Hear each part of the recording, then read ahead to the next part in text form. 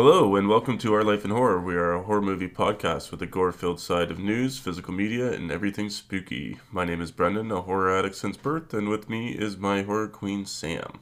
Hi guys, we are Our Life in Horror, and we are on Instagram, TikTok, Twitter, and all podcast streaming services, pretty much. Yeah, how are you? Me? Yeah, I never ask you how you are.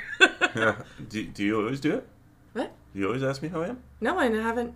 I just thought I'd ask you how you are. I'm full. Yeah, you ate a lot of pizza pockets.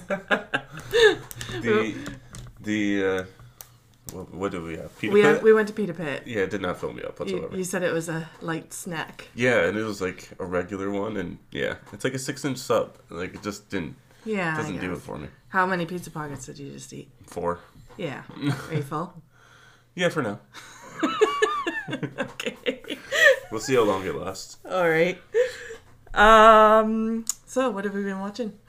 What have you been watching? We watched Bodies, and Videodrome.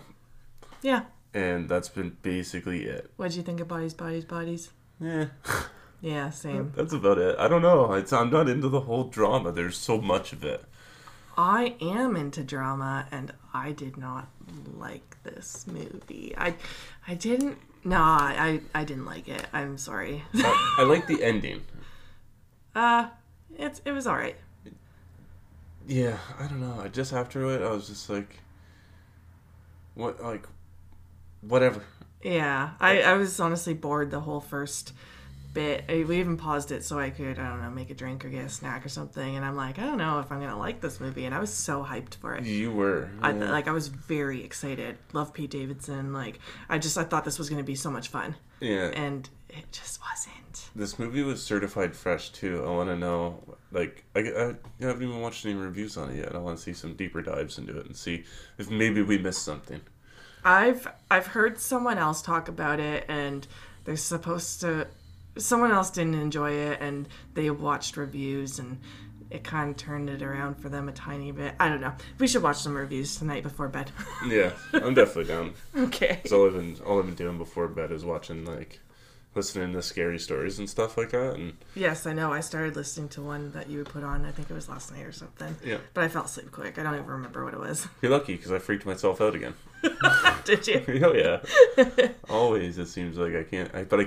Every night I come back for more of them. Yeah, yes, you do. Have you been listening to any podcasts?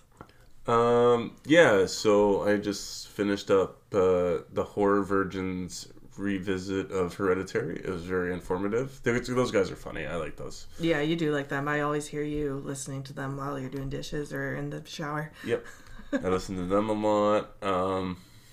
Who else have I been listening to? The Extreme Horror Rewind. Oh, yeah. When I was working with you, I pretty much almost ripped through every episode that they had. They're another couple. Yep. Yeah, they messaged us. Yeah, I listened to a couple of their episodes, too, when we first started following them. Yeah, they also do, a Would You Rather thing, too, that they, threw into their episodes later on. Okay, I don't think I listened to those ones. They're the newer ones. Okay. I gotta go back to them. I get lost sometimes in podcasts, or I didn't have a lot of time this week at work because I was so busy, but... I know, I always end up starting one, and then I won't give it enough of a chance to get involved. Yeah. But, yeah, so I actually started listening to horror movie talk today, too. Yeah. They were doing an episode on Prey. It's an older episode, but I just thought I'd just kind of catch back up with those guys, because I started listening to those guys in the beginning. Yeah, I know you talked about them a long time ago. Yeah. My favorite, though, is Nightlight. Oh, I always say that wrong, too. Nightlight, yeah. We follow them on Twitter. I think I might have listened to a couple with you. Yeah. Oh, for sure. But I gotta go back and listen to them some more, because I like them. But... Sorry, I just took over all the podcasts that I've been listening to. That's okay. What have you been jamming? So I always listen to Talk Scary to Me. I'm like a weekly religious listener, but I have not listened to the latest one, so I can't even say that now. Mm-hmm. But a few episodes ago, they had Alex Vincent on from Chucky. Oh, yeah. Yeah. And yeah, that was a good one. I like that one. He's so nice. Well, we met him at the con. Yeah, he's super nice. Super nice, yeah. It's funny because obviously on their podcast they ask everyone about their sex life, so it's funny because he's just so kind and like, yeah, it's funny. Was he open about it? A little, yes and no. I think they I can't really remember, but I don't think he was too open. But I think he like kind of gave them a face, and they're like, oh, but yeah. Mm-hmm. Anyway, what else have I been listening to? I started you were listening to the Dolls of Horror a little bit. Yeah, because they followed us. Yes. Or we followed them. I can't remember. But so I gave a episode a chance the other day at work. I actually really liked it. House of Wax, their episode. Yep. I like the fact that they don't deep dive it. Actually, I like how they like bring up the clothing and like their favorite lines in the movie. And oh yeah. I like that it's different. Yeah, it is. It's not just a deep dive, and honestly, I kind of wish we did that because it's a lot of work to deep dive. But I like that episode, so I'll probably go back and give them some more listens. Yeah. And of course, I've been listening to We Love Horror, our buddy Michael. I actually try to keep up with his episodes. He just did a top 10 of 2022, and he had 2 guests on. They're both from other podcasts. I think one of them was two chicks in a horror flick, and the other podcast was Killing Time. Killing Time, yeah. Yeah. I like the episode. It was good. You're saying it was good. They all had very different lists, so it was interesting. And I actually got a couple movie recs on there that I wrote down and definitely want to watch. Yeah, I'm going to have to check that one out. Yeah. And as for reading, I am about to start a book. I read the first couple pages of it today. I just wanted to get an idea of how it was going to start. What are you doing? Nothing. He's got his ring in his mouth making faces. Are you even listening to me? Yeah. Anyway, the book that I just finished romance, so I wanted to get into something dark.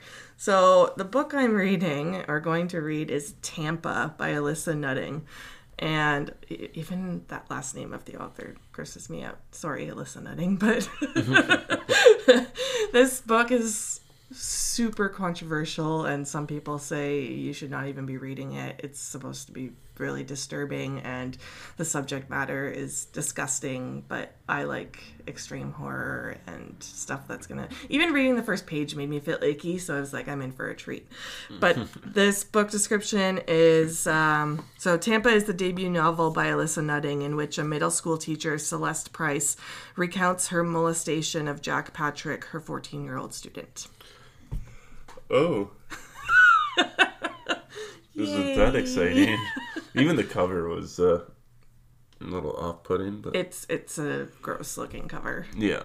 But I got this recommendation in the extreme horror community. I've read The End of Alice, and that one is about a man that's in prison for, I believe, decapitating a young girl named Alice, but he was also like a perv. Like, he's gross. Oh, okay. So that one was a hard read, but it was really, really good. So I'm really looking forward to this one. I don't know.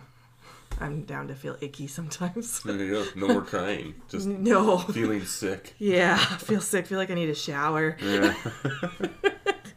But yeah, that's pretty much it. We haven't really been watching too much because, yeah, busy. Hopefully, I don't know, this is going to come out on Monday, so the previous Saturday, hopefully, finally we got to watch Terrifier 2. We'll see, fingers crossed. Yeah, I actually am down to sit down and watch that. I know it's long, so I'm dreading that part, but let's just fucking do it. Yeah, I'm excited for it. Yeah, me too. I don't even think I really love the first movie. I love Art the Clown, and I love all the gore, and obviously that's what people watch it for. Yeah. Like, yeah, we'll see. We'll see how these 2 hour and 45 minutes. It's only 18. 2 hour 18? Oh, only. Yeah, it's only 2 hours and 18 minutes. Oh, nothing. Yeah. It's not that bad. It's going to be a 2 hour long slasher B movie. It's going to be great. Yeah, I'm looking forward to it. I'm looking forward to just sitting down and watching a movie, to be honest. Yeah, I know. Without taking notes. Without taking notes, yeah. Okay, let's move on. Okay. Unless you have anything else you want to add, but... No, no. Physical media you collected then. I didn't bring up my stack from Christmas, so I'm gonna do some mail ones that I got. Okay. Recently it showed up in the mail. I got Scream Factory's collector's edition of Creepshow. Yep. Stephen King and George A. Romero anthology. It's fantastic if you haven't seen it. Which you haven't. No, I haven't. I know, so we're gonna watch it. Okay. And then I got John Carpenter's Body Bags, also a Scream Factory release. Okay. It's also an anthology. Okay. It says there's only 3 stories in there, and then there's probably like one story that intertwines throughout. You know what I mean? Okay. I don't know how I feel about that one. I don't know if it's good or not. I've heard some people talk about it, and it kind of goes either way. I'm down for anthologies. Yeah, me too. I always like anthologies. Actually, can I cut in? Sure. We should be getting a package from Amazon tonight by 10 p.m. I don't know. It could be on our doorstep. It could be in between our doors right now. Don't go and steal it. Oh, this gets aired later. Yeah. But Chillerama. Oh, yeah. We got that recommended by Gavin from Instagram. Yeah, that movie looks like a lot of fun. Yeah, it does. It looks ridiculous. Yeah, I would love to do an episode on that after. Is there like a giant sperm that's like Godzilla destroying the city or something like that? Oh, I don't even remember. It looks crazy. That's what it looks like in the trailers to me. It's an anthology too. Yeah. And it just looks wild. Yeah, I'm excited for that one. Mm-hmm. I also got, I can't remember the company that did it, but I got Suspiria. Dario Argento's Suspiria. I'm excited to watch that. Me too. I'm very excited. Mm-hmm. And I think I have the remake downstairs too, which is also supposed to be pretty good. Okay. So I'll have to do like a back-to-back, and maybe we'll do the verses of the remakes. We can do that. I like that. Okay. Other than that, that's all I got in the mail so far this week. Tune in next week for me bringing up my stack of fucking Christmas movies here. Finally. Yeah. Mid-January. I know. They won't even see the Blu-ray player until 3 years from now. Yeah, no kidding. We got too many movies. Horror news? Horror news. What is going on in the world of horror news? We got a bunch of trailer drops. We got a bunch of upcoming physical releases. And we got some news. Nothing too crazy. So I only picked 2 trailers. There have been trailers dropping all week, and we just haven't had the time to sit down and watch them all. But first off, we're going to talk about Renfield. You want to save the other one? Okay. Yeah, we're saving the other one. Starring Nicolas Cage as Dracula and Nicholas Hoult from The Menu as Renfield. This is going to be in theaters on April 14th. What did you think about the trailer? It looks fun. It honestly looks a little... It almost gave me superhero-y vibes at first. Yeah, I can see that. And then... Yeah, then the end of the trailer is Dracula. I know, I'm kind of excited. I love Nicolas Cage. Like when he's a character. In these like horror movies that he's been coming out with, and he can just do whatever he wants and overact and just like love it. Nick Cage is just Nick Cage. Yeah. Whatever he is. But I'm excited to see what he would do in a Dracula role. It's his second time being a vampire. Is it? Yeah, he was in another movie. It's called Vampire's Kiss. Okay. Yeah, it's... I don't know. I haven't seen it, but I've heard it's pretty wild. And Nicolas Cage is also pretty extreme in that movie as well. Okay. Like, funny. Yeah. This one looked fun. It did look like a lot of fun. I like the other main guy, too, from Warm Bodies. I forget his name. Nicholas Hoult. Yeah. I'm excited for it. I like him, too. He was also in, like, the X-Men movies as well. Was he? Yeah, he played Beast. Okay. I never watched the X-Men movies. But... Yeah. No, he's a good actor. I like him. Yeah. It does look like a blast. I am excited for it.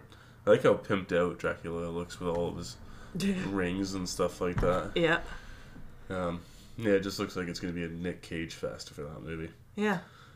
The other biggest and exciting trailer we got this week is Evil Dead Rise. Finally, they've been teasing us forever with pictures and stills. Yeah.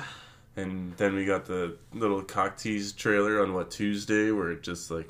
It was actually a really effective teaser trailer. Mm-hmm. And then, boom, they dropped the trailer the next day. So, Sam, what are your thoughts? I'm pumped. Pumped? I watched the trailer and actually had nightmares about Deadites the next night. Literally, I woke up, I was like, huh, that happened. Yeah. But yeah, the trailer looks really good. I'm excited at the fact that it's not like It's not like a cabin in the woods. It's a family at home, which is different from what they've done in the past. So it's going to be a new take. But she looks creepy. She does. I think one of her eyes looks like warped. Okay. It almost looks like it's like an oval turned sideways. Huh. I noticed it in kind of like some of the stills or the thumbnails. Yeah. And there was that scalping. Yeah, the rip. Yeah. Oh, yeah. I'm excited. I think we're going to be in for a treat. So, honestly, I'm not going to lie. I wasn't exactly thrilled at the trailer when I first saw it. Yeah, I don't know why. I don't know. I just kept getting brought back to thinking about the 2013 Red Band trailer. Mm-hmm. And how epic it was. And how fucking scary that's the best trailer, hands down, ever. Of like all times. That gave me fucking nightmares. That and like the trailer for Us. Yeah. But like, this one didn't quite do it for me. So then after we watched it in here together, I actually went outside in the dark. And got scared. and watched it by myself. I didn't get scared. I did get a little creeped out. Yeah. So I was like, okay, this looks better. I can. Yeah. I'm gonna get with this flow more. And like you said, I do enjoy that they're taking it in a completely different direction. I even kind of like the look of the new book. I like how it almost has teeth to like lock the book closed. Yep. I like that. It kind of looks neat. Yeah, I think it looks like it has really good imagery in it. The blood, there's lots of blood in this. And the gore looks good. And like you said, I like the family dynamic instead of a group of friends. Yeah. I think it's gonna add a lot of character depth to the movie. Yeah. I'm pumped. This is one I do not like movie theaters, but I'm excited to see this in the theater. It doesn't matter if you do or don't, because you're going with me. I will go opening night with you. Yeah, I am definitely seeing this opening night. I have to. I saw the 13 Evil Dead in theaters opening night, and I'm decided I'm not going to miss it ever since. Okay. Yeah. Because I was unable to go see the rest of them because I was either not born yet or I think I was just born when Army of Darkness was in theaters, 1993, yeah. Yeah. So yeah, no, I'm never going to miss one. Damn, Mom didn't take me when I was 1 year old. Yeah. Selfish. You weren't even one, I was one. Yeah. Yeah. So let's get into some upcoming physical releases. Scream Factory today. This is Friday the what? Today? Yeah. Is the 6th of January. We're on the 6th. They just did I know, but this is released on Monday, so. Yeah, so Monday will be the 9th. Yeah. So today, when you're listening, it's Monday the 9th. Yeah, but when we're recording on the 6th, they just did a bunch of dumps of what's coming up in their slate of movies to be released. Pretty much they all take place in March. So the first one, the big one, we got James Wan's Dead Silence comes to 4K for the first time. It will have a new bonus features. It's a collector's edition, so if you pre-order now, you'll get an extra slipcover with custom art, as long with a big lithograph poster with the same custom art with it. But that's only if you pre-order it from Scream Factory. Otherwise, you're just going to get the standard Dead Silence, Billy the Puppet poster slipcover, which is fine. Whatever. That releases in March 28th. We also have 1980. I believe that's a 1984's Razorback is coming to Blu-ray on March 17th. This movie could be fun. It's an Australian outback with a 900-pound boar on a rampage. Oh. Yeah. I've never even heard of that. I know Dead Silence. I'm not a fan, but... No, I know you don't like it. I'm picking it up. That's fine. I know you are. Yeah. This is one of the... I wasn't exactly excited for the Dead Silence one, but... I'll get it. I saw it in high school, and it freaked me the fuck out. Like, I saw it in theaters, and when we rewatched it last year, or the year before, I can't remember. Yeah, it really was so boring. Yeah. And I love that main character, the guy from True Blood, and it didn't even do it for me. Yeah. Anyway, carry on. What else we got? We got The Exorcist 3 is getting a 4K re-release from Scream Factory. These are all Scream Factories, guys. We also have 1990s. Dr. Giggles will be releasing to Blu-ray on March 21st. Dr. Giggles. It's a horror movie. What is that? I don't know. It's I have no idea, to be honest with you. I know I've seen the cover many, many times, and I've never actually seen the movie or went down to even watch a trailer for it. But the surgeon guy, I just saw a still of it. He's holding like an upside down leg in one hand and then like an arm in the other hand. Huh. And he's just got like a smile on his face. I've got no idea. I thought it was like a dentist movie, to be honest, because he, laughing gas. Maybe they called him Dr. Giggles or something. But that's not the case. I think he's an actual surgeon or something. Oh, okay. Yeah. Well, we'll see. So these are all Scream Factory releases. They all are available in the US and Canada. Yay. You guys, we need to be on video for these because Brendan's like waving his arms in the air all excited. Well, you gotta be expressive, even if they can't see you. And as for horror news, like actual news, I have pretty much 2 pieces of news. Wednesday Season 2 today was officially confirmed by Netflix for Season 2. Woohoo. I still gotta watch the first season, but Yep, we do. I know we haven't even watched it yet. I did want to see this series. It's called, it's a horror mystery series, 1899. Yeah. Was canceled after one series by Netflix. Saw that. Classic Netflix. I know. After the show's been released for 2 weeks, if it doesn't like break records or anything like that, It's gone. fuck it, done. Yeah. That I wanted shit- to watch that too. I know, I did too. I really did. I'm gonna, but we'll see. The only other horror news that I really have is James Wan is showing interest in maybe tackling a couple movies from the 80s called remaking Night of the Creeps and Chopping Mall. Okay. Like, I don't know. He was just kind of like, he's saying that those are the movies he would love to kind of fiddle around with and bring it into the new age, but I don't know. It's not really news. That's just an interview with him. Yeah. Other than that, there really isn't anything too exciting. There's also You, Season 4 is coming out. Right. February 9th, Part 1. We like that show. Oh, yeah. Yeah. Excited. He's got a big grizzly beard in the new trailer. Yeah. Yeah, I'm looking forward to that. Yeah, me too. I think Part 2 comes out a couple months later or something. I'm not too sure. They're splitting it up. They'll do it the same way they did it with Stranger Things. Yeah. So, you want to get into Two Truths and a Lie? Yeah, let's do it. Did you come up with one? Yeah, you did. Yeah. Okay. You want to go first or you want me to? I want to go first this time. You want to go first? Yep. Go for it. I'm doing it. Okay. Okay, so Two Ooh, Truths I'm nervous. and a Lie. These are all based on movies that I think you like. Okay. Cause, You think? well, I know you like. I think. Okay.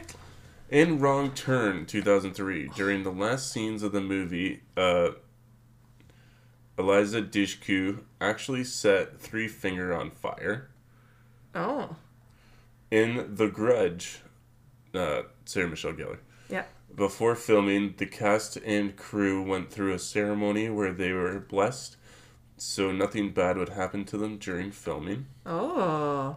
Okay. And the last one. In Sinister, the tree hang scene went so well that the stunt coordinator went on to do such movies as Batman vs. Superman and John Wick. Oh, shit. These are good. Mm-hmm. Oh. Love Wrong Turn. I actually just talked about that movie with someone today. I'm gonna go with... I feel like the Grudge one, like, you wouldn't make that up. So I think that one's right. Like, true. The last one... I'm gonna go with the first one, maybe, is the lie. Maybe she almost caught him on fire, or maybe he set someone else on fire. I'm gonna go with the last one's a lie, or the first one's a lie. First one's a lie. Wrong turn. Okay, so that's your final answer? Yeah. Lock it in? Yeah. You are incorrect. Oh, shit. What is it? She actually did light the stunt actor on fire. Okay. Eliza Dushku actually did a lot of her own stunts during the set. Okay. The lie is the Sinister. Oh. So, during the filming of the hanging tree thing at the beginning of the movie, Yeah. they were all performed by stuntmen, and when the scene was first done, the stunt coordinator botched the preparations of the scene, resulting in the actors actually being hanged and choking. Yes, everybody was okay, and the stunt coordinator was fired Shit. right afterwards. Yes. That's scary. Isn't that nuts? Yeah. It happens all the time, though. Like, it's wild. Like, if you're not super prepared, accidents happen, right? Yeah. Oh, I remember Scout Taylor. I always talk about Scout Taylor Compton because I listen to her podcast all the time. Got all these stories, but she's engaged to a stuntman, and she always talks about how crazy it is that they don't get paid what they should. Like they don't get paid enough because they're doing all these crazy things, and it's like it's true. It's dangerous. Oh, you could die. Yeah, it's people do. Yeah. Like last year, wasn't it? There was a accident on. With the gun? Yeah, with the gun. With what's his name? Baldwin? Alec Baldwin. Yeah. Yeah, that's nuts. Yeah, it's sad. All right. So I got my 2 truths and a lie, and mine is all about Mike Flanagan.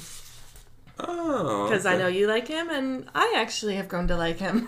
I guess like 5 directors, and not even close to that one. Was I getting? Oh, because I told you that it was going to be about a director you like? Yeah. Yeah. All right, so Mike Flanagan was born in 1978 in Salem, Massachusetts. Mike Flanagan and Kate Siegel wrote the screenplay of Hush together. And Mike Flanagan has 2 children, a son and a daughter. The second one is true. Okay. Is he actually like? I can see the last one just seems. Ugh, I don't know. I'm gonna go with the first one's a lie. Salem, Massachusetts? Yep. No, he was born there.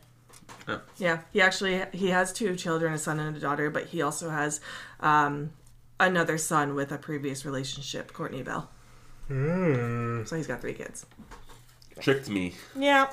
Tricked me. And I added in the Salem, Massachusetts one because I wanted you to think that maybe I came up with that because I want to go to Salem. So it worked. That's exactly what I thought. Yes. Yeah, well, we both strategy worked. Both messed up. Yeah, we both suck. Yeah. All right. So the movie we're discussing, what is it? We are discussing David Cronenberg's classic Videodrome. Yeah, I'll do a quick description here, and then we'll do some spoiler-free thoughts. Yep. Okay, so as the president of a trashy TV channel, Max Wren is desperate for new programming to attract viewers. When he happens upon Videodrome, a TV show dedicated to gratuitous torture and punishment, Max sees a potential hit and broadcasts the show on his channel. However, after his girlfriend auditions for the show and never returns, Max investigates the truth behind Videodrome and discovers that the graphic violence may not be as fake as he thought. Dun dun dun. We will get into the cast and budget and all that jazz, and then we will do some spoiler-free thoughts, and then we will warn everyone when there's spoilers. Sounds good. So the movie stars James Woods. He's also been known for John Carpenter's Vampires and Casino. And then we have Debbie Harry, who is in Hairspray and The Roadie. She's also like... Hairspray? Not the new one. Oh. Like the 80s one. Yeah. Oh, okay. I was like, what? She's like an American like singer. I didn't know that. Oh. Yeah. Like her movies didn't even pop up when I looked her up. Oh. And the film also stars Leslie Carlson. He was in Shoot and Deranged. Okay. The budget for this movie was $5.9 million. And the box office was $2.1 million. So this movie did not make its budget back. No. Ouch. Yeah. As for ratings, it has a 7.2 out of 10 on IMDb, 80% on Rotten Tomatoes, so pretty up there. And sorry, did you say the director? Everybody knows it's directed by David Cronenberg. I know, but we still gotta say it. I know. The Canadian horror legend David Cronenberg, known for Crimes of the Future, The Fly remake, History of Violence, Yeah. Eastern Promises, so many great movies. All right. Well, what are your thoughts? Spoiler-free thoughts? Spoiler-free thoughts. I actually watched this movie like either in high school or just out of high school. Yeah. And I didn't really get it. Watching it now, I picked up on a lot more stuff, so I appreciate it more. Yeah. So actually, I enjoyed it more. I feel like the the mystery of kind of what's actually going on. Okay. I like all the acting from everybody too. I think James Lloyd is good. Yep. I think Debbie Harry is also very good in it. It's got great like special effects and body horror in it. Yeah. Even knowing it's not like a particularly scary movie, but like some of the images could be quite shocking to somebody. Yeah. Yeah. Do I give a rating right now? No, we'll do it at the end. Oh, okay. Yeah. Okay. Okay. What are your thoughts? Okay, so this is only my second Cronenberg movie ever. And my first one was Crimes of the Future, and I hated it. Yep. Literally walked out to use the washroom because I was so bored. I didn't even have to go. Really? I just wanted to kill time at the end of the movie. Oh my I couldn't God. get through the last half hour. Oh no, I my probably did have to go, but I could have held it, but I chose not to. Why you lied to me? And you're bringing up this lie on air. I probably could have held it, but I did go. Anyway, it was boring. I hated it. I despised it. Mm-hmm. But anyway, this movie, I liked it. I'm not going to say I loved it, but I enjoyed it. I enjoyed the watch. Yeah, I liked the body horror. I thought it was going to go in a different direction, and I probably would have liked that direction more. But that is me being the extreme horror girl that I am. I thought by the description, because I did read the description, because when we first started watching it, I was like, I'm so fucking confused. I don't know what I'm watching. So when we paused it for whatever reason, I was like, I'm going to look at the description quickly so I know what I'm getting myself into. And that's when I started liking it more. Because at first I was like, what the fuck is this? Yeah. But once I knew the description, like I enjoyed it. But I thought it was going to go more in the direction that, like, it says in the description that his girlfriend goes missing and he looks into Videodrome or whatever. I thought he was going to go and find these people that killed her, and I thought he was gonna, like, there was gonna be more of the, I guess, the torture and all that stuff, but it went a whole body horror route instead, which I didn't dislike. But his girlfriend didn't even go missing. She didn't go missing. Sorry, she never came back though. It says that she, where is it? Nah, it's all cut off there, but it said that she didn't come back, and he thinks that something's bad's happening. But the description kind of throws you off a little. Yeah, it does. Yeah. Because she says that she leaves for a week. Yeah. And it never says when she is actually supposed to come back. And you don't really, like, I'm assuming the movie only takes place within a week. Yeah, it doesn't even show him, like, it doesn't even, you don't even see him discovering that she's gone or whatever. No. But we don't want to get into any spoilers or anything either right now. No, this is all in the description of the movie, so really, it's not spoiling anything, but... Yeah, I just thought it was going to go a different route, which I probably would have enjoyed a lot more because I like that nasty shit. But I did enjoy the body horror in the movie, and yeah, I like the idea of it. Did I get confused a lot? Yes. Am I still confused? Yes. But we'll talk about it. That's the thing about Cronenberg's movies. There's a lot of conversation, and it's like subtle conversation, you know what I mean? Like, yeah, it's not like spelling it out for you right away what's happening. This old man in the TV really threw me off. The second time watch, I caught on a little more, but I'm still like, what the fuck is going on? Yeah, he fucked me up too. Yeah. I understood everybody else except for Dr. Oblivion. This would have been a good shroom movie. Do you think so? Just throwing it out there. It would be trippy. Yeah, but you wouldn't really understand what's going on. No, but I'd be tripping balls and it would be fun. I guess. Yeah, it would be a good shroom movie because it's not like, I don't know. I think I would enjoy it. Yeah. All right, so should we get into a deep dive? Because I got 10 long pages of notes. Yeah, so this is where the spoilers are coming in, so if you haven't seen it, turn it off. You've been warned. Yeah. All right.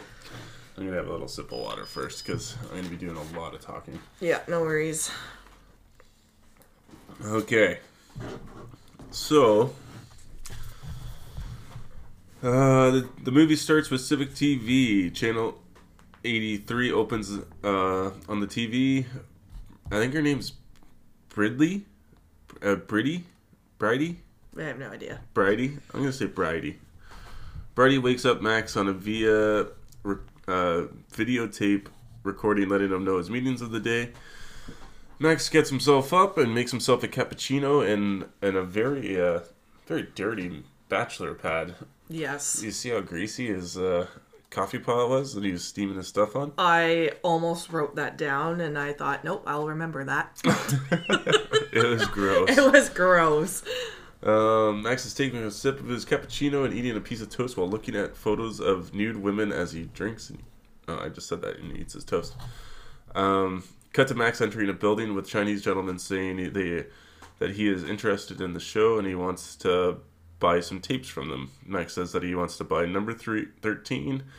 One of the men jump in and say, "You won't understand what's happening in the plot without the first 2 tapes." Then Max says his audience won't care about the first 2 tapes.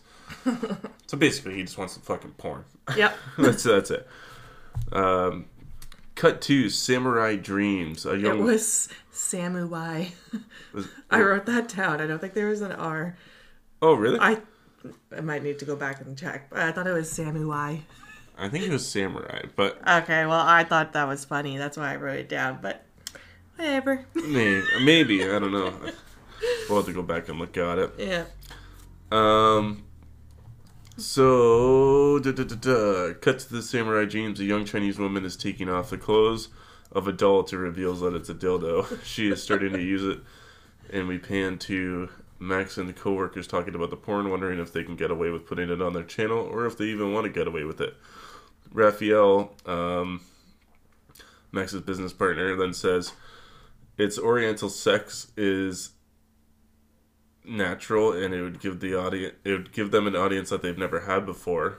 Moses, another business partner, says that it's not tacky enough to turn him on, and Max replies that it's too soft and you want something tough that will break through. I wrote down, too soft. He wants tough. He's gonna get it. That is true. He does get it. Yeah. I can't get over the little fucking outfit on the dildo. I know, the little doll. It's like, I saw that and I'm like, this is the movie we're getting into. I was confused at first what she was doing, and then like when she takes off like the dress thing, yeah. I was like, oh. She takes it off so slowly too. Like, yeah, it's so sensual. Stripping it off. Mm-hmm. She's getting excited. It gets her in the mood. Let me undress my dildo. What do you think? I think it was Moses. Is it too tacky? Does it get you going? The Samurai Dreams? Yeah. It's something. Yeah. I don't think it's for me. It didn't do nothing for me either.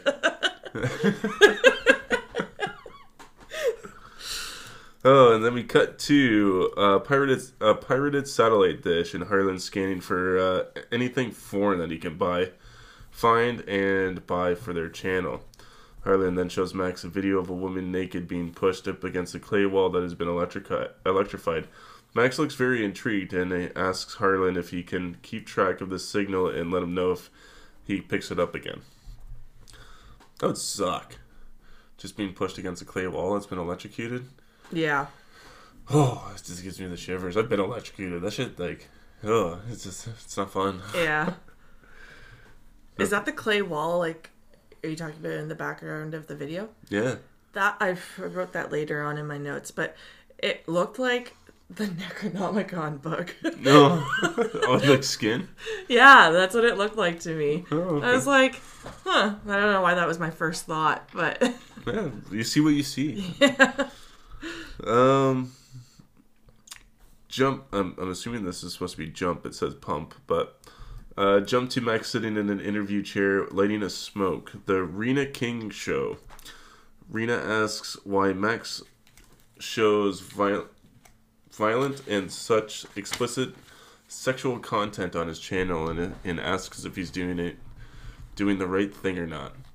He says that it's simply economics giving the viewer content they can't find anywhere else. Rena then asks if he feels that such shows contribute to a social climate of violence and sexual malaise, where Max replies that he gives his viewers an outlet for their fantasies and frustrations, and for him he feels like it's a socially positive act. Rena then asks Nikki how she feels about it. She thinks that they live in a time with constant overstimulation and that too much of it is a bad thing. Max cuts in asking Nikki why she wore that dress. She says sorry, and he says that the dress, it's red and it's very stimulating. She responds that yes it is, and he is right, and she lives in a highly excited state of overstimulation. Max then asks her to go out for dinner. Rena then jumps over to ask Dr. Oblivion, does he think that the violent and sexual TV show leads to desensitization and dehumanization? Dr. Oblivion replies with the TV screen that has become the retina of the mind's eye, saying that soon everyone will have a special TV. He explains that Dr. Oblivion is his TV name, and then he says that everybody will have their own special TV names.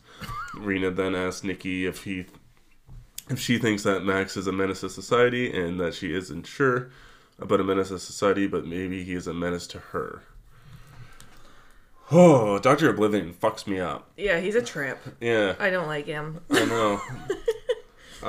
Like every time he comes on, he talks about how the TV is a retina for the mind's eye. Yeah. I like the whole conversation they were having about does violent porn really help with fantasies or does it harm people kind of thing. Because I was watching this documentary. It was a porn documentary. Okay. And this one porn star was talking about how she does all the, like, I don't know, all the really rough porn scenes, I guess, like the puking and the choking and all that shit. And okay. She's like, well, I'm doing it for all those people out there that get off on it so that they don't, I'd rather them do it, like, them whack off to me than go and, like, act on it to someone else. And I'm just like, huh. Interesting. Yeah. She's doing a good deed. Yeah. Do you think Max is wrong by showing all these people this stuff? Like, broadcasting it? Yeah. Well, first of all, he's like a TV channel, right? Yeah. So, like, I don't know. I think TV needs to have some sort of, I don't know, censorship. Is that the right term? Yeah, it'd be censorship. Yeah. Like, I think, was internet a thing back then? Yeah, internet was a thing back but then. it wasn't, like, big. Yeah, it didn't get see, big that's until, like, the the thing. 90s. I think... I guess Stranger Things. I guess they had a computer. Not that many people had a computer, though. Yeah, I don't know. I don't know how I feel about that kind of stuff being on TV. You pretty much had TV and video rental stores. Yeah. For content like that. Okay, so maybe video rental stores would be more the way to go for that kind of stuff. Yeah. Because that's some intense stuff he's gonna do. Like the stuff he was planning on putting on the air. Yeah. Because you're allowed to show softcore porn on. Oh yeah. On like television, right? Yeah. I don't know. Maybe there's a line. I just think about how far we've come from this. Sorry, I just think about how far we've come from this movie and how much we actually like show now. Yeah. Like when I was watching this movie, all I was thinking about was like Saw and like Hostel and stuff like that came out in the 2000s. Yeah. And like even back then too, like even during the 70s, there's like extreme sexploitation and over violent movies and stuff like that were just crazy. And I think that's where this movie kind of comes from. It's like all the protesters and stuff during that time were kind of protesting against the violence, like Silent Night, Deadly Night, where they did put the Santa Claus with the killer axe and stuff like that. Like that movie got like rejected out of theaters within 2 weeks because moms were protesting it because you can't depict Santa Claus with an axe, you know. So I think that's kind of where like maybe all this was stemming from. Yeah, it could be. All right, that makes sense. Let's get back into this because we got a lot of pages and I'm only down like not even 2. Cut to a man being beaten in a red room by 2 guys wearing black hoods. Max asking Harlan when the plot starts, who is this guy? Does the show only take place in that room? Max is very excited, saying there's no production cost, no story, and that it's genius. He can't take his eyes off it, and he asks Harlan if he's found a location for the signal yet, and he said that it's coming from Pittsburgh. Harlan also like looks at him and like as Max was looking at the TV screen and goes, "Oh, look, he wants it." Yeah. And it's not so far. It's not local because they're in Toronto. Yeah, they're in But Toronto. Pittsburgh is just next door. Like, it's in the States. Yeah. But Max is very, like, taken over by this. Oh, yeah. Like, he's, like, totally fixed in. He's tranced by it. He's mesmerized. Yeah. He's like, I'm intrigued by this. Yeah, he's more than intrigued by this point, I think. And then we cut to Max walking into Nikki's studio while she is on air with a woman struggling with depression and saying that she hates her sister. And Nikki is trying to get her to call a self-help line. I found her voice was, like, very, like, sexual. For her self-help line. Yeah. Yeah, a little bit. She is in the whole movie, though. I think they were just trying to make her that way. But, like, yeah, for a self-help line, maybe. A little too much. And she's also exploiting people, too. Like, they're on, like, a radio station. So people are calling in. And she's exploiting their, like, getting more people to listen in because they're calling in with all these stories and people are interested and want to hear what's going to happen, right? Yeah. So she's not completely innocent of this either. Oh, no. Yeah, sorry, I just had a thought. I didn't write my own notes, so I got to go off these notes. Yeah, no, that's fine. Nikki and Max are in his apartment and she asks him if he has any porn and that it gets her in the mood. She then finds the Videodrome tape. She asks what's on the tape, and he says it's torture, violence, and murder. She says she wants to see it. Max replies, it's not exactly sex, and she says, to who? I think that's what she said. They play the tape and watch a woman being hit with the cat of nine tails. She's shocked, but tells Max not to turn it off, and that it turns her on. She says to get a knife out and cut her on the neck, but someone has already done it to her, showing 5 cuts on her neck. She then asks if she wants to try a few things. Max and Nikki lay on the floor naked as Max puts a needle through Nikki's earlobe and then through the other side, through her other earlobe, licking the end of the pin after each one. They begin to have sex on the floor, and the room transforms into the red room where all the snuff films have taken place. The marks on her neck, and he says someone already has. Like, is that actually, like... From sex? Yeah. I'm assuming so. Huh. Maybe she's got, like, an extreme violence. Those are some interesting marks she's got. Cuts. Yeah. Like, it'd just be like a blade, right? Each one. Yeah, I guess so. She's been clearly... It kind of seemed like she was being introduced to it from this movie, but then all of a sudden she's got these necks in it, or these cuts, and I'm just like, oh, is this supposed to actually be? I don't know. I got a little confused. Maybe she was she was already there. She was in to watch this. Like, she always says that she's overstimulated. Mm-hmm. Maybe she was already, like, in this world. Like, she liked all the rough, violent sex. True. And then she kind of introduces Max into it. Okay. Maybe. I don't know. I'm just guessing here. Yeah. Because, yeah, she was already having clearly rough, little violent sex. Pain sex. I can't remember what it's called. Yeah. Do you? No. I don't know what that's called. Oh, okay. Alright. How do you feel about the earlobes? I don't know. Tough? Tough to watch? No, actually. No? Okay. No. It was interesting. It was different. I don't like that. No? I don't like earrings and stuff like that. I don't like watching them go in and out. It's gross. I thought it was okay. But then the gross part I thought was when they started kissing after, and it was all like... It was just super loud. I hope people could hear that. It's just like super gross kissing. Yeah. I'm like, pierce your ear again, dude. Like, get off of her.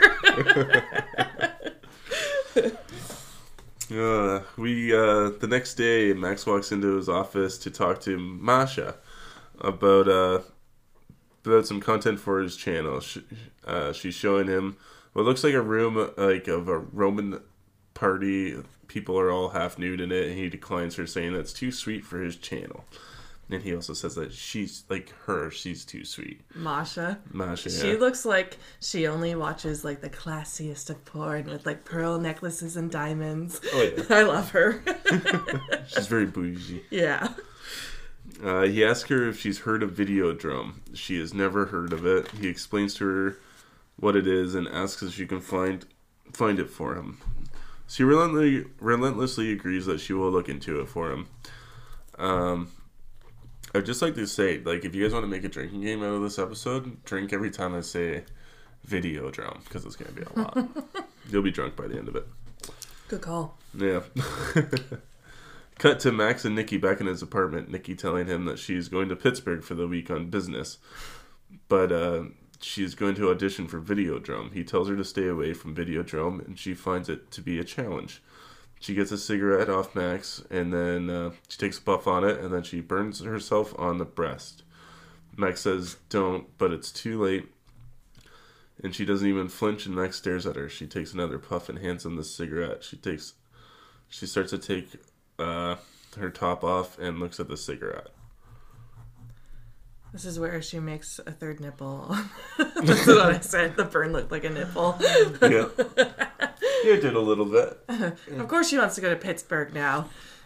Damn, Nikki. Yeah, crazy. It's funny how he's like all into watching it and stuff, but then as soon as she wants to go, it's like, don't. Oh, yeah.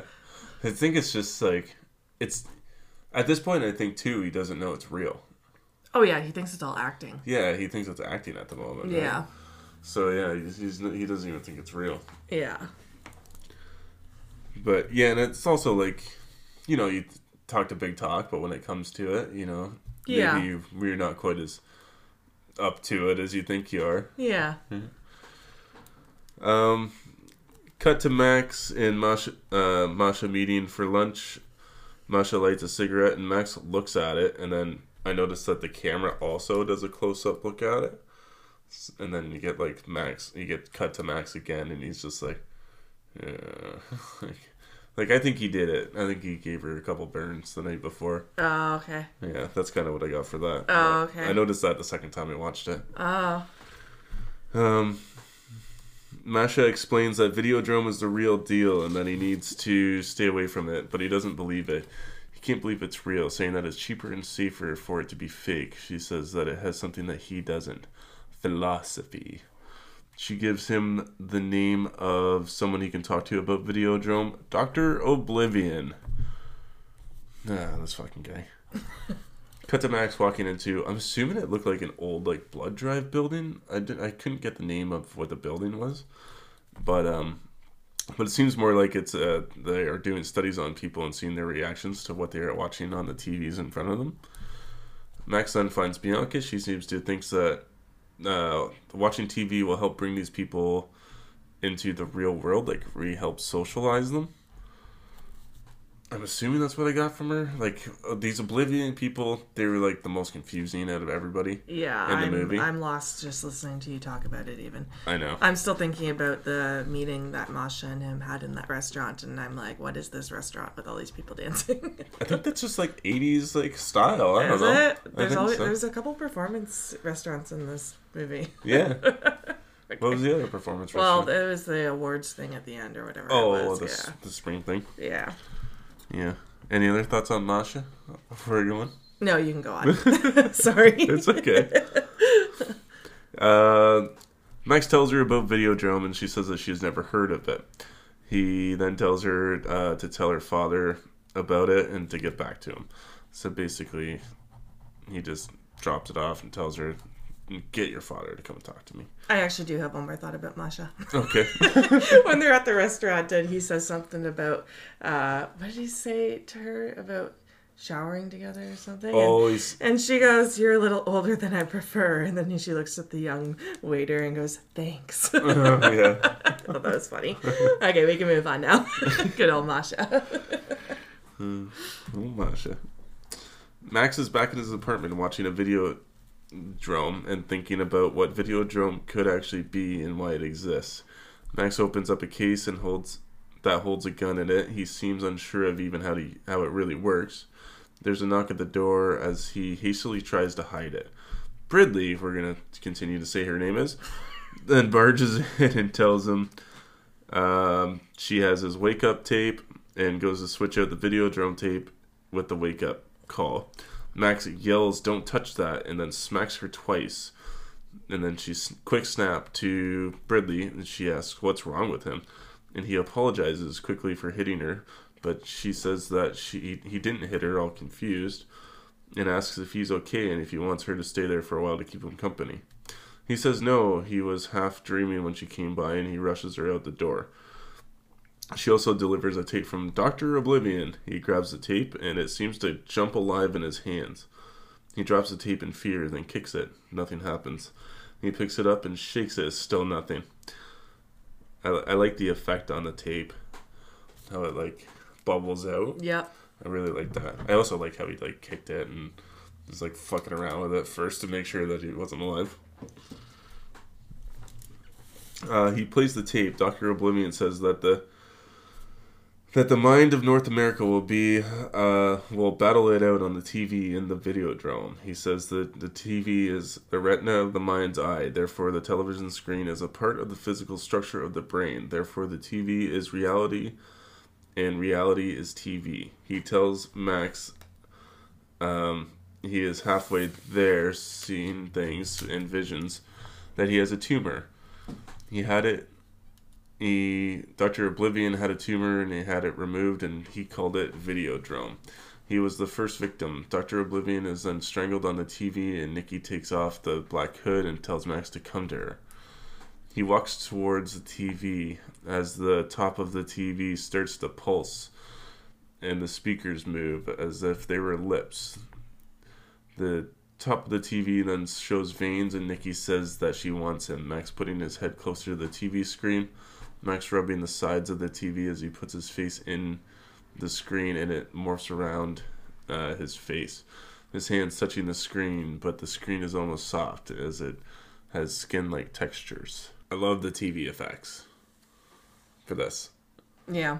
You know, like I like how the TV starts to like kind of like move up and down, and then as she breathes, the little speaker system on the bottom that kind of just like waves, like as if the TV was breathing. Everything was waving, and honestly, when I was watching it, it kind of reminded me of a shroom trip. Yeah. And I think that's when I was like, this would be a good shroom movie. Because everything was waving like that. Like, I remember when we were doing them once, and the plants were just waving, and that's exactly what this looks like. Yeah. I'm just like, huh. Yeah, it was cool. Yeah, I definitely wasn't sure exactly. I thought he might have got sucked into the TV for a second, but I think it just kind of morphs around his head, like the screen, and then he kind of touches it. It looks even weird. I don't like how it looked when he touched it. Yeah. Yeah, we need to skip over all these Dr. Oblivion scenes. There's so many of them, but we're going to continue on. Cut to Bianca seeing Max waiting for her at the stairs and saying, "Be careful with that tape, it bites." He says that the video blew his mind and that it triggered hallucinations. He woke up with a headache, and she asks if this is the first time, and he says that it started when he first started watching Videodrome. He explains that he found it on a pirate satellite, and she explains that watching the tapes do actually make the viewer develop a tumor and cause hallucinations. She explains that her father died a while ago, and her video collection of his monologues is his way of staying alive. He wasn't on a talk show with him, and he made thousands of tapes, and that he was a part of creating Videodrome, and that's why they killed him. She explains that her father thought that eventually that their life on TV would be more of a reality than reality itself. She gives him some more tapes to watch, and he storms out. What a fucked up concept that a tumor grows in your brain because you watch this thing. Yeah, I know, from some kind of just signal, and then it, not only that, but like, it triggers all these hallucinations. Yeah. Freaks me out. Yeah. Like, what do they actually put it into our brains when we watch television, you know? I don't even want to think about that. Yeah, it's messed up. You know anything about Bianca?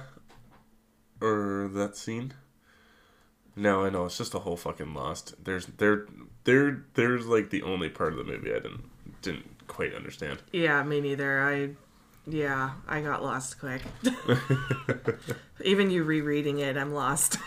Trust me, I'm lost too.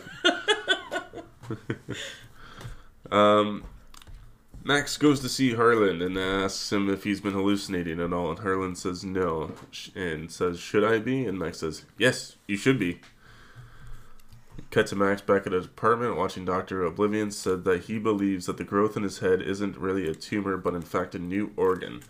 That massive doses of Videodrome's signal will create a new outgrowth of the human brain that will produce and control hallucination to the point where it will change human reality. After all, there is nothing real outside the perception of the reality, is there?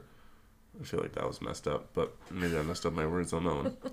Max is sitting on the couch thinking about what is said when he looks down and sees a gaping hole in his stomach that resembles, I'm going to say vagina. Yeah. A little bit. I never thought about that until you said it the other day. Oh, really? Yeah, no, I just thought it looked gross. I don't even know what I thought it resembled. It looked gross. Oh, really? That's the first thing I thought. That's why. Now I'm gonna think about that. That's why when last week I was like, this movie has body horror, but it's weirdly sexual. Yeah, definitely. Even the way the objects moved was sexual with the sound effects. Yep. It was all just, I don't know. It was weird. Max can't bear to look at it. He sticks his gun in there slowly and forces it into his body. He's getting a weird sexual sensation I put in there. He can't take his... He has to force his hand out. When he does, the gun is gone and stuck in his body as the hole is closed up. In his disbelief, he searches for the gun in his apartment until the phone rings. Barry Kovacs wants to talk to him and says that there's a car downstairs. What a trip. Yeah, he just starts and he's itching his stomach, it almost looks like. And there's a red line there. Yeah, what's up with that red line? It could be a scar or something like that. I wasn't sure either. Okay, I wasn't sure what its purpose was. Yeah. I wasn't sure. It could just be the start of the hallucination, too. Could be, yeah. Yeah, because then all of a sudden, the next moment you look down and it's just this gaping vagina in his stomach. Vagina. It is, and it's gross. Yeah. He's fisting it. Oh yeah, you can get more than his fist in there. Yeah. The gun he puts in isn't that big, but it's a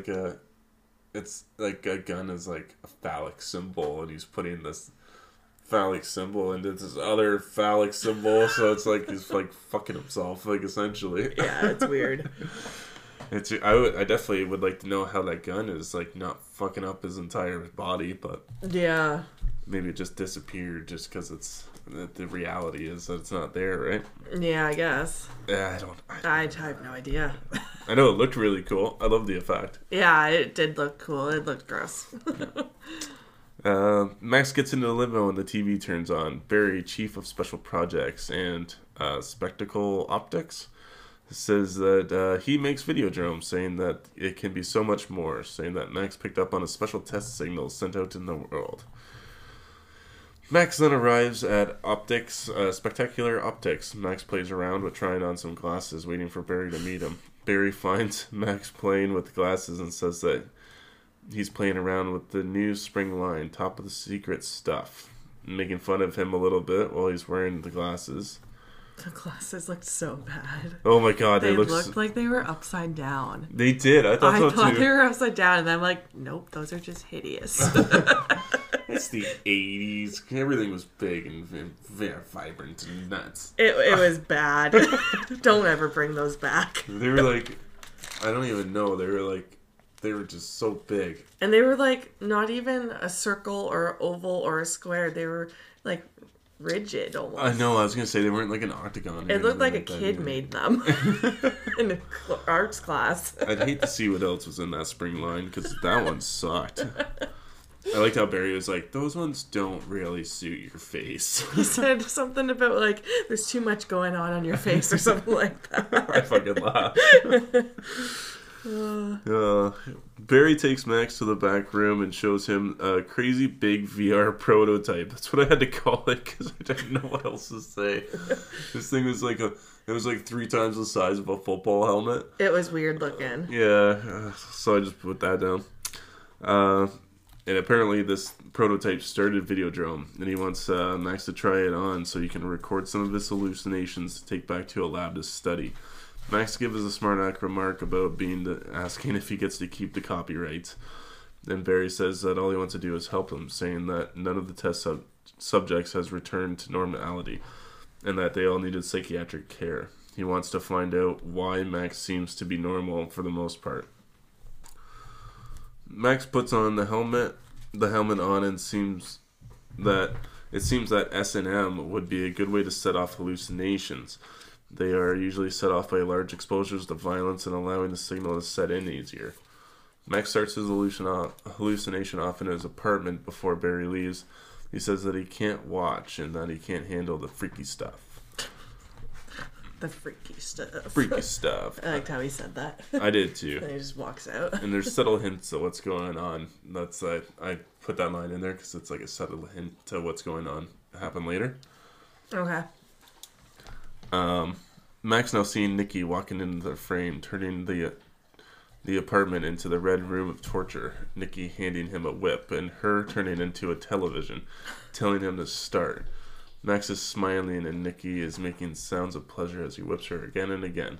The TV screen, we cut down and it zooms into the TV screen to reveal that it's not Nikki, but it's Masha now on the TV getting whipped. This was so trippy. I did not understand what the fuck was going on. I don't know why it was a TV either. like he's all of a sudden in this room whipping someone, but then it's not someone, it's a TV, but it's a TV with someone on it.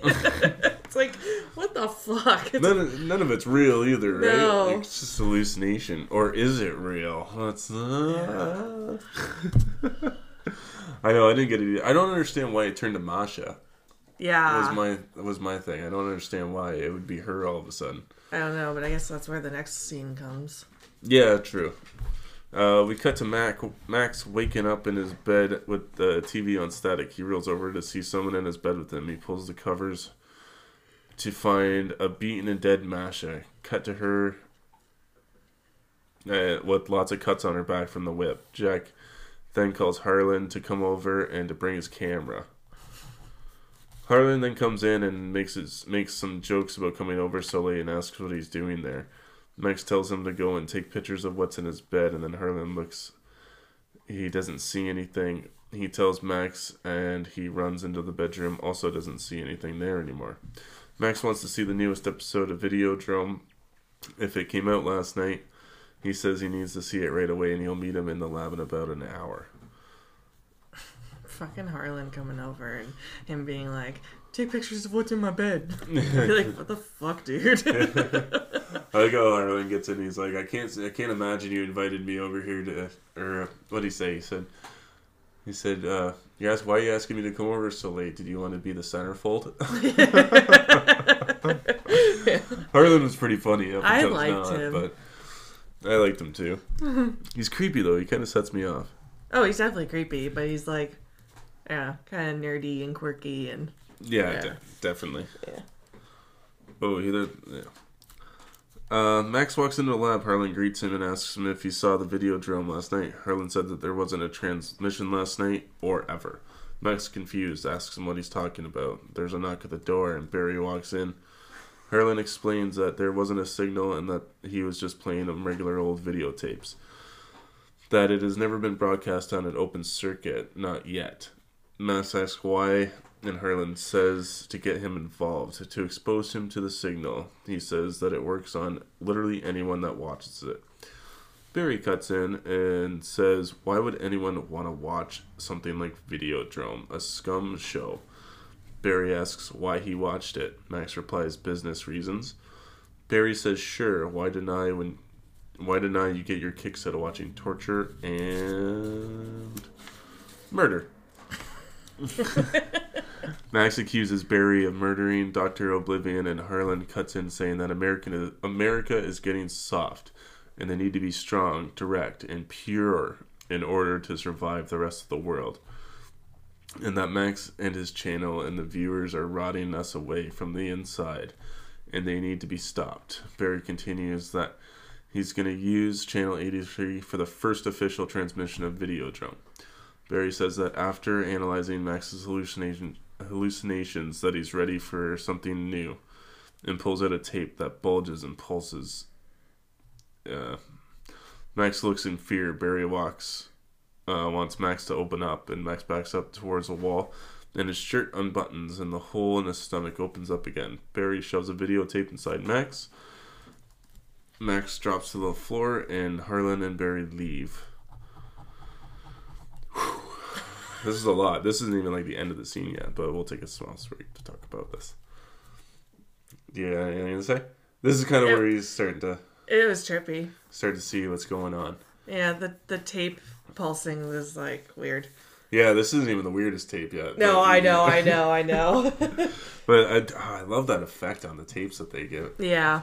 And then I didn't really like how his shirt just kind of like popped open. You know, like it's like, why does his shirt just magically pop open? Just maybe have one of them rip it open or something. Or this is part of the hallucination, though. No. Yeah, I guess so. Like everything in this movie is a trip. Well, I think these guys are real. The videotapes are real. Yeah. I just don't know why the wind would blow his shirt open. I don't know. That's Cronenberg. Cronenberg, come on the show, please. Explain your movie. Yeah. We need to talk about this. And what were you on when you made it? Yeah. It's probably based off a book. He does a lot of movies based off books. But anyways, Max begins to hear a voice in the recording in his head telling him to kill his partners and then that they want Channel 83. Max tries to pull the tape out of his stomach but pulls a gun out instead. The gun, morphing to his hand, metal tubes embed themselves into his wrists, and he is unable to drop the gun now. This was a really cool effect. I like how he's holding the gun, and then all of a sudden, little sheets of metal just like go through his little thumb area there in his hand, and then it was really into gross. his wrist. He's just like morphed with them. Yeah. Not even morphed with him, but like inserted itself into him. Yeah. It looked good. It was gross. For 83, it looks pretty good. Yeah. It almost like the metal things almost looked like they were turning into like his veins, like just. Yeah. Yeah.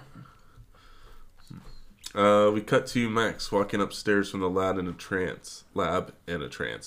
He enters the conference room where his two partners are. He shoots and kills them both. As everyone runs, and Max puts the gun in his jacket and acting as if he's been hurt.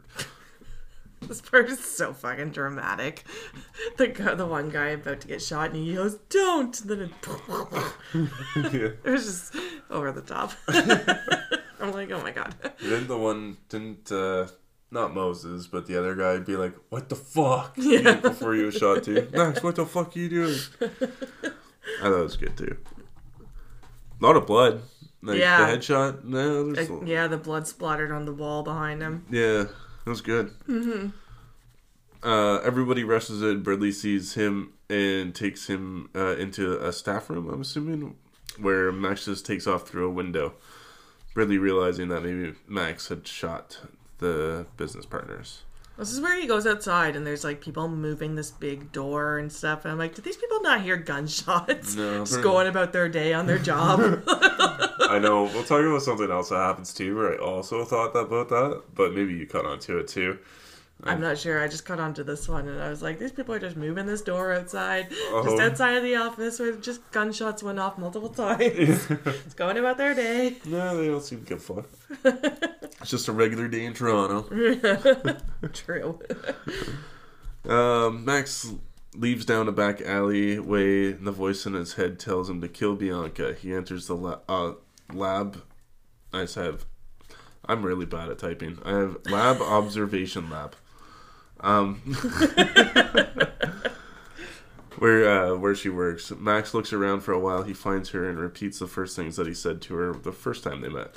She asks him if he's come here to kill her. Max says that he doesn't kill people, but she disagrees, saying that he's been turned into an assassin for Videodrome, brainwashed into giving them what they want, and that he will kill whoever they want.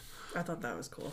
I thought so too. The assassin for Videodrome. I really like that aspect that they can just kind of brainwash whoever they want as long as they get them to watch it. Yeah, I thought that was neat. There's a small crash, and Bianca shows Max. Chase. Sorry, that's what that's supposed to be. There's a small chase. And Bianca shows Max a video of Nikki being killed, and that they killed her. That they killed her, not him. And whoa, what the fuck did I write? Yeah, I don't know. She basically just told her that Nikki's dead. Yeah. Poor girl just wanted to go have some sexy fun. Pretty much. She got to be on Videodrome. Yeah, she did. She lived out her dream. A hand-like thing. Okay, yeah, this is the part where the TV screen becomes the gun, and this is where I'm having a hard time writing down because I have to describe when I was watching it, I was like, thank God you're doing the notes.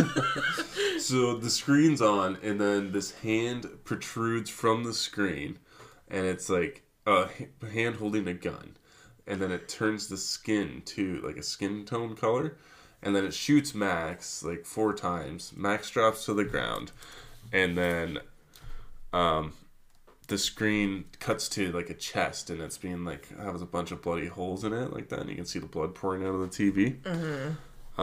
Max gets up realizing that he wasn't killed, but instead the tape inside him that's been killed. Bianca now says that Max is of the video world made flesh, and that he knows what he needs to do and destroy Videodrome, where they repeat the lines, "Death to Videodrome, long live the new flesh."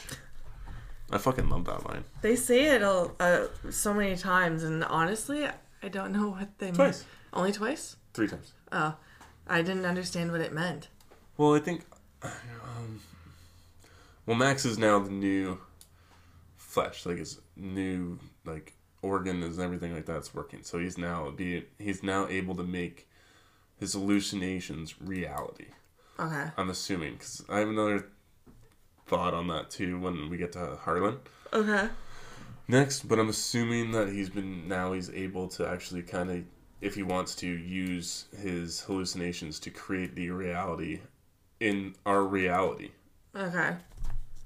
Kind of grasping it. Yeah. Okay, maybe the next one will work. We cut to Spectacle Optics. Max is outside watching the building. He heads towards the building after seeing Harlan go inside. Max follows him to the back of the glasses store. Max confronts Harlan asking, "Where's Barry?" Harlan says that he's setting up for a new trade show. He asks if he's seen Bianca, and he says that he didn't have any trouble with her. Harlan asks if he'd like to see someone else and pulls out another tape, this one made of flesh and beating slowly. Harlan's saying that they want to keep using him until he's all used up. Max looks him in the eye and opens himself up, and Harlan puts the tape in. Max closes his stomach, and Harlan rips his hand out. The fingers and the skin ripped from his arm. From his hand, he backs up screaming as he looks down, and he pushes himself up against the wall and then blows up. See, this is where I think he's able to change reality. Okay. Because I think when he put his hand in, he had a tape, but when he pulled his hand out, it was nothing but like a ball, right? Yeah. So I'm assuming maybe he changed his hand into a grenade. Ah. And then when he like kind of realized what his hand was, he was like, backing up, and then... I wasn't sure what his, like, I was looking at his hand, and I'm like, what the fuck is that? Like, I never caught on to what that looked like. I didn't either. It's hard, because I'm not sure if it doesn't look like a grenade at all. No. But it almost looks like an old, like, World War II grenade, like... Okay. Like a throwing one. I just thought he had a stumpy arm. That was bloody. Yeah. It just got, like, chiseled to the bone. But... Oh, because that's not what your hand looks like, right? No, it's not. It looked fucking weird. Yeah. It was like a weird... I don't even know what to describe it. And I've been thinking about it for the past 2 days. I'm like, how do I describe that hand? Because I want to talk about it. Literally, I've been at work thinking about that hand. Yeah. I'm like, I don't even know I can't compare it to anything. I know, I can't either. I'm assuming that's what happened. It got turned into a crate. Yeah. I think we passed by I think he was like the Jamaican man. Yeah, I did miss that part. He's like, Chia, this is one hell of a prescription you got here. He was funny too. Yeah, he was. Chia, man. He was looking around at the glasses. I can't remember what he said, but there's like some comment about there's not that much to look around at or something like that. Yeah, that's funny. Yeah. Max then walks out of the hole in the wall and walks down the street. So you know how you're talking about the people just moving the couch and not seeing? There's like a woman and her daughter walking down the street too, and Max just walks out of the back of the building, and she's like, "Come here, baby," or whatever, and then they keep walking. And then nobody's giving a fuck. No. We're almost there, guys. We're almost there. 2 pages. We cut to Max showing up at the Glasses Spring lineup, sitting at a table looking around for Barry, when he hears Barry's voice come from the microphone at the center stage. Max then gets up and draws his gun from his jacket, and it's completely fused with his hand now, no longer showing any signs of metal, but the gun has become a part of him. It's now an extension of his hand. He walks up on the stage, and Barry sees him and tries to run as people watch in horror. Max shoots him 4 times, but before Barry drops to the ground and begins convulsing, and organs start to protrude from his body. This effect was sweet too. His like chest rips open, and then like his head kind of splits apart too, and it looked like a bunch of brains almost, or like gross pink hard jelly. Like I don't even know how to explain it. It was nasty. Yeah, but it was cool. Yeah, I liked it too. Yeah, oh, it was fantastic. The effects in this movie are great. They're actually done by Rick Baker, who's like super well known in the special makeup department. Max grabs the mic and yells, "Jet the Videodrome! Long live the new flesh!" Pointing the gun up at the gun up in the air. As he does, he drops the mic and leaves the building as everyone runs in panic. I say everybody runs in panic, but you don't really see that many people run in panic. No. Because as he's exiting the building in the lobby, nobody's giving a fuck either. Everyone's in their own fucking world. Yeah, everybody's in their own reality. Yeah. Alright, the last little chunk here. Max finds an abandoned shipping yard and holds up in the hull of a ship. There's an old mattress and there's a TV, and as if a person had been living there for a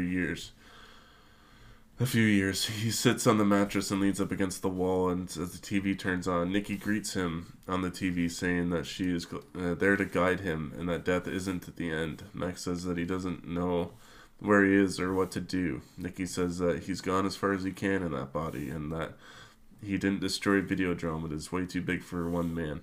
The next phase will help him, and that death is the beginning of the new flesh. She tells him that he needs to kill the old flesh, and that it's to let the old body die. God damn, I'm bad. It's okay. You're almost there. Yeah, I know. She shows him on the TV putting a gun to his head and saying, "Long live the new flesh," as he shoots himself. As he does, the TV explodes and organs start to fly out. And then a few moments later, Max puts the gun to his head. It's basically exactly the same thing I said. A few moments later, Max puts the gun to his head and says, "Long live the new flesh," and smiles, and then pulls the trigger. The end. God. The fucking end, you wrote down.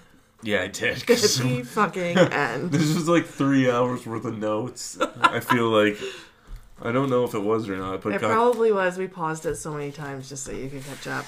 I know. I think we paused it more than any movie we've had to do. I know. It was a lot. There's so much conversation. There is, and it's all important conversation. You can't leave any of it out. I know, and I didn't even get it all. Yeah. Like, I should have just bought the script online and just read the whole fucking script. Or just highlighted some of it. Yeah. But yeah, guys, that is Videodrome. I hope that my notes weren't as confusing as they might have sounded. Because it's just as confusing as the movie. Final thoughts and rating? I still do love this movie. Yeah. Yeah, absolutely. I actually can't wait to go back and like rewatch it again. I'd like to rewatch it with a commentary on. Okay. So I can actually hear what David Cronenberg's thoughts are. Okay. Because I've heard a couple of interviews, but like it's been years, so I'd like to go back and revisit that. I also want to check out a bunch of the special features on the Criterion I got. Mm-hmm. Yeah, I think it looks great. I think it's an interesting movie, but I think the further you dissect it, the more you enjoy it. Yeah. So that's kind of where I'm at with it. Like, I'd like to listen to that podcast that I started, but I didn't even finish it because I didn't I want to upset you. Because I wanted you to have your own thoughts. yeah, the Wisecrack podcast does a whole deep dive on the philosophies of this movie. I can't remember how long it is, but Wisecrack is great, so I highly suggest you check it out. I'll probably listen to it. I just need a little bit of a break from this. Yeah, I know. We spent all week on it. Yeah. So maybe in a few weeks. Yeah. I'm gonna give this movie. I don't think it's as good as The Fly. That's my personal taste. So I'm gonna give this a very high thumbs up. Okay. What are your thoughts? I liked it. Again, like I said in the beginning, kind of wish it went in a different direction, but I also don't hate body horror, so it was interesting. The whole movie felt like I was on drugs. Well, in the scenes where he's hallucinating, right? I like the whole storyline of like, I don't know, it was all like sexual and stuff and the porn and all that, so I like that. Yep. Still not really my horror taste, though, I would have to say. So, based off of that, I'm gonna give it... see, I'm back and forth between like a low thumbs up and a high okay. Oh, okay. I think I'm gonna... Be honest, just I throw it out there. know, it's hard to pick. I'm gonna go with a high okay. And that's still a decent rating. That's better than... And just an okay. Yeah, for sure. Like, I enjoyed it, and I did like all the different effects, and it looked good. Yep. And the storyline was cool. It was super confusing at Yep. times, and even just listening back to it in this podcast right now, like there's a time where we had to pause because I'm like, my brain hurts a bit. And I feel like I can't bring out my words and talk about how I feel about it because I'm confused. So, yeah, if I didn't talk as much this episode, guys, I'm confused. I think you're fantastic. I thought there was some good body horror, though. Like, the one his, like, stomach opens up and all that nasty shit. And I really liked his girlfriend, what's her name? Nikki. She was fun. Yeah. She's fun, yeah. Yeah. I'll give it a high okay. Okay. I think it's whatever you want to do. Yeah.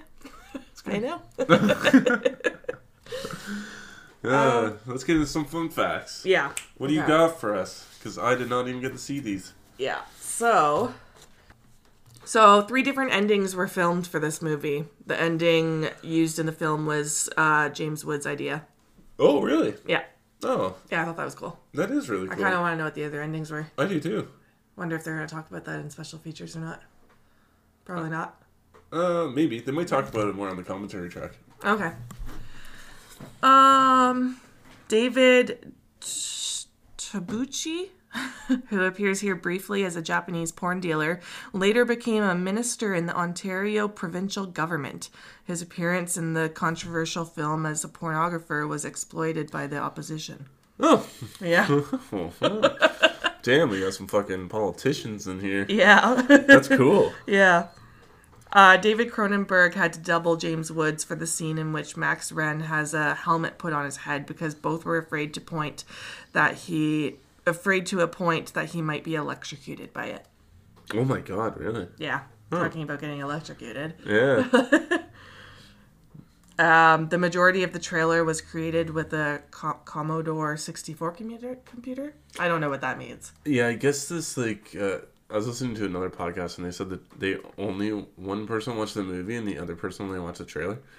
Oh. Yeah, so... On purpose? Was that intended? Yeah, I guess so. Oh, okay. But I guess the trailer was, like, very video game-like. You know, Videodrome kind of sounds like a video game, right? A little bit, yeah. Yeah, so that's kind of, like, how they marketed it, I guess. Okay. Oh, this one. The TV station Civic TV is patterned after City TV, an actual television station that started out in Toronto and was particularly infamous for showing softcore sex films as part of its late-night programming schedule. At one point in the film, one of Max Wren's partners is called Moses, which is a reference to City TV founder Moses Zeimer. Yeah. I know City TV. Oh, I bet you do. I definitely grew up watching City TV on Friday nights around 1 o'clock. I think I have came across that channel a couple times too. At girls' slumber parties. Yeah. What's this? Quick, to turn the volume down. I kind of like that this is local and we know this, we know what City TV is and all that stuff. Yeah, I know. I didn't even think about that though. That's cool. Yeah. During filming of the cathode ray mission sequence, the film's gaffer, Jock Brandis, walked in and casually informed the crew that the power lines to the building were smoking because of the load imposed on them by the TV sets. I have kind of no idea what you just said. Basically, in one of the scenes, the power lines to the building were smoking because of the load imposed on by the TV sets. Oh, okay. Yeah. I'm not too sure what scene that is either. I'm sorry. That was a mouthful. It's okay. Yeah, no, I know. Just layman's terms. Andy Warhol called the movie A Clockwork Orange 1971 of the 1980s. Yeah, I can see that. I haven't seen A Clockwork Orange, so... It's also a bit of a trip of a movie. Yeah. Yeah. It's hyper-violent, too. Okay. Yeah. Debbie Harry dyed her signature blonde hair red for this movie, which you see in her cast photo there. Well, we see that she's blonde. Yeah. The film was shot in Toronto in the late fall of 1981. Because Canadian government-funded films were beholden to non-negotiable cutoff dates, production had to wrap up by the end of the calendar year. As a consequence, David Cronenberg and his crew had to start shooting without a finished script. To be clear, Cronenberg did have a complete script when filming began, but it was a prototype. In fact, this prototype was a wilder, more audacious, and by all accounts, more shocking script. Oh. Yeah. You just gotta let this guy go all out. And the movie was a huge box office failure when released to theaters, which we discussed. It was. Yeah. I know. He was coming off the success of Scanners, and Scanners was really big in the States. Okay. So they gave him a bunch of money, and then he made this, and then this movie flopped. Okay. But then I think he went on to make The Fly after this, which is a huge financial success. Yeah. Yeah, you like The Fly. It's fantastic. You'll like it too. You just gotta actually watch it. I'll give it a shot, because I actually didn't mind this one. I think Crimes of the Future should not have been my first Cronenberg movie. Well, after The Fly, he does a romance movie, I think. And he does Dead Ringers as well, I think in the 90s or early 80s. Dead Ringers is it's a little bit of a body horror movie, but it's more of a brotherly story about separation and from your it's about twin brothers who are super they own a plastic surgery company together. Okay. They're both surgeons. Okay. And they both live together. Oh. And them trying to separate. One ends up going down addicted to pills and stuff like that, and the other one. Is this a horror or a drama? It's a drama, but there's some horror aspects as well. That sounds interesting. Actually, I'd probably watch that. I watched it. I thought it was fantastic. Yeah. Yeah, I have it downstairs. I'm gonna give it a shot. And then he does there's a play after this, and then he gets into gangster movies. He makes History of Violence and Eastern Promises, which are two gangster movies. And then he comes back after that with Crimes of the Future. Okay. Yeah. He's just veering off, trying some new things out. Yeah, I'll have to watch some more stuff that he's done. Put Crimes of the Future in the past. Yeah. I want to check out Scanners because it has supposedly one of the best head explosion scenes ever made. Oh, really? Yeah. I've seen people post about that a lot. Yeah. I'll give it a shot. All right, are we wrapping it up? Well, yeah, you were doing Would You Rather. Yes, I got Would You Rather questions, and I'm so excited because I just made them up. We're literally on the spot before we started recording. And I think they're excellent. All right. Give it to me. Okay. So I got this one from... the Extreme Horror Rewind podcast, because I started one of their episodes today. Okay. And I'm going to steal their question. All right. It's just the one question that I stole. Would you rather be the killer in a movie or the final girl? The final girl. The final girl? Yeah. I want to be the fucking final girl. Okay, well, no hesitation there. Yeah. No thought. What about you? That's it. Good. I don't know. It depends. Am I Jason? My Jason, and then you're the killer. Yeah, well, fuck yeah. Yeah. Sure, you can be Jason. You can be whatever killer you want. Yeah, I'm Jason then. I'll fuck some shit up. All right. Speaking of Jason, would you rather be Jason or Ghostface? Oh. 2 of your favorite slashers. Probably... Ghostface isn't one of my favorite slashers. I love Scream, but I don't love Scream. Okay. Yeah. I do really love the original. I thought he was one of your favorites. He's up there. Yeah. Anyway, back to the question. Do I want to be Ghostface and be all like dorky and fun? Or do I want to be Jason and be epic? Probably. That's a hard one. Yeah. I think Jason. Yeah. Because he's badass. True. Yeah. You don't want to be clumsy as fuck. Yeah. At least you get to talk cool, I guess. With Scream? Or with Ghostface? Ghostface. Yeah. That's actually really hard. Mm. I think I'll still go with Jason. Okay. I already know your answer. Yeah, it's Jason. Jason's my favorite. Yeah. Okay, would you rather face off against mutant hillbillies, example, the Hills of Eyes, or face off against the Deadites? Oh, fuck. I just had nightmares about the Deadites, man. They were kind of funny, though. Probably Deadites. Why? Mutant hillbillies are gross and scary. Like, they can make my skin crawl. Yeah. Yeah, Deadites are scary, but mutant hillbillies are icky. True, okay. That's just my reasoning. I have no other reasoning. Okay. What about you? Well, I'm facing off against Deadites, too. Yeah. Yeah, Deadites are, I don't know, the hillbillies are just more ruthless, and who knows what they're going to do to you. They're going to eat you, for starters. Yeah, they are. Like, the Deadites are just going to kill you and probably possess you, and that's it, so. Yeah, and then you'll become a fun Deadite. Yeah. Fun. Yeah, exactly.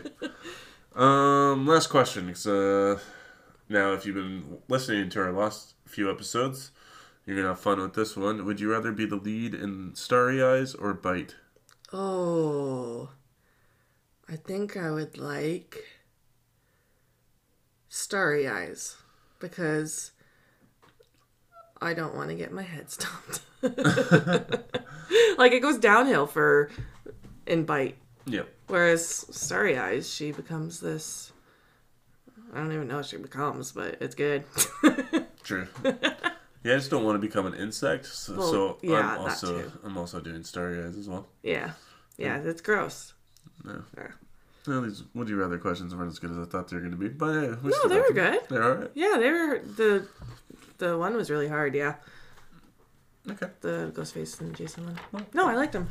Good. It's good. So that's it. We can announce our next episode topic.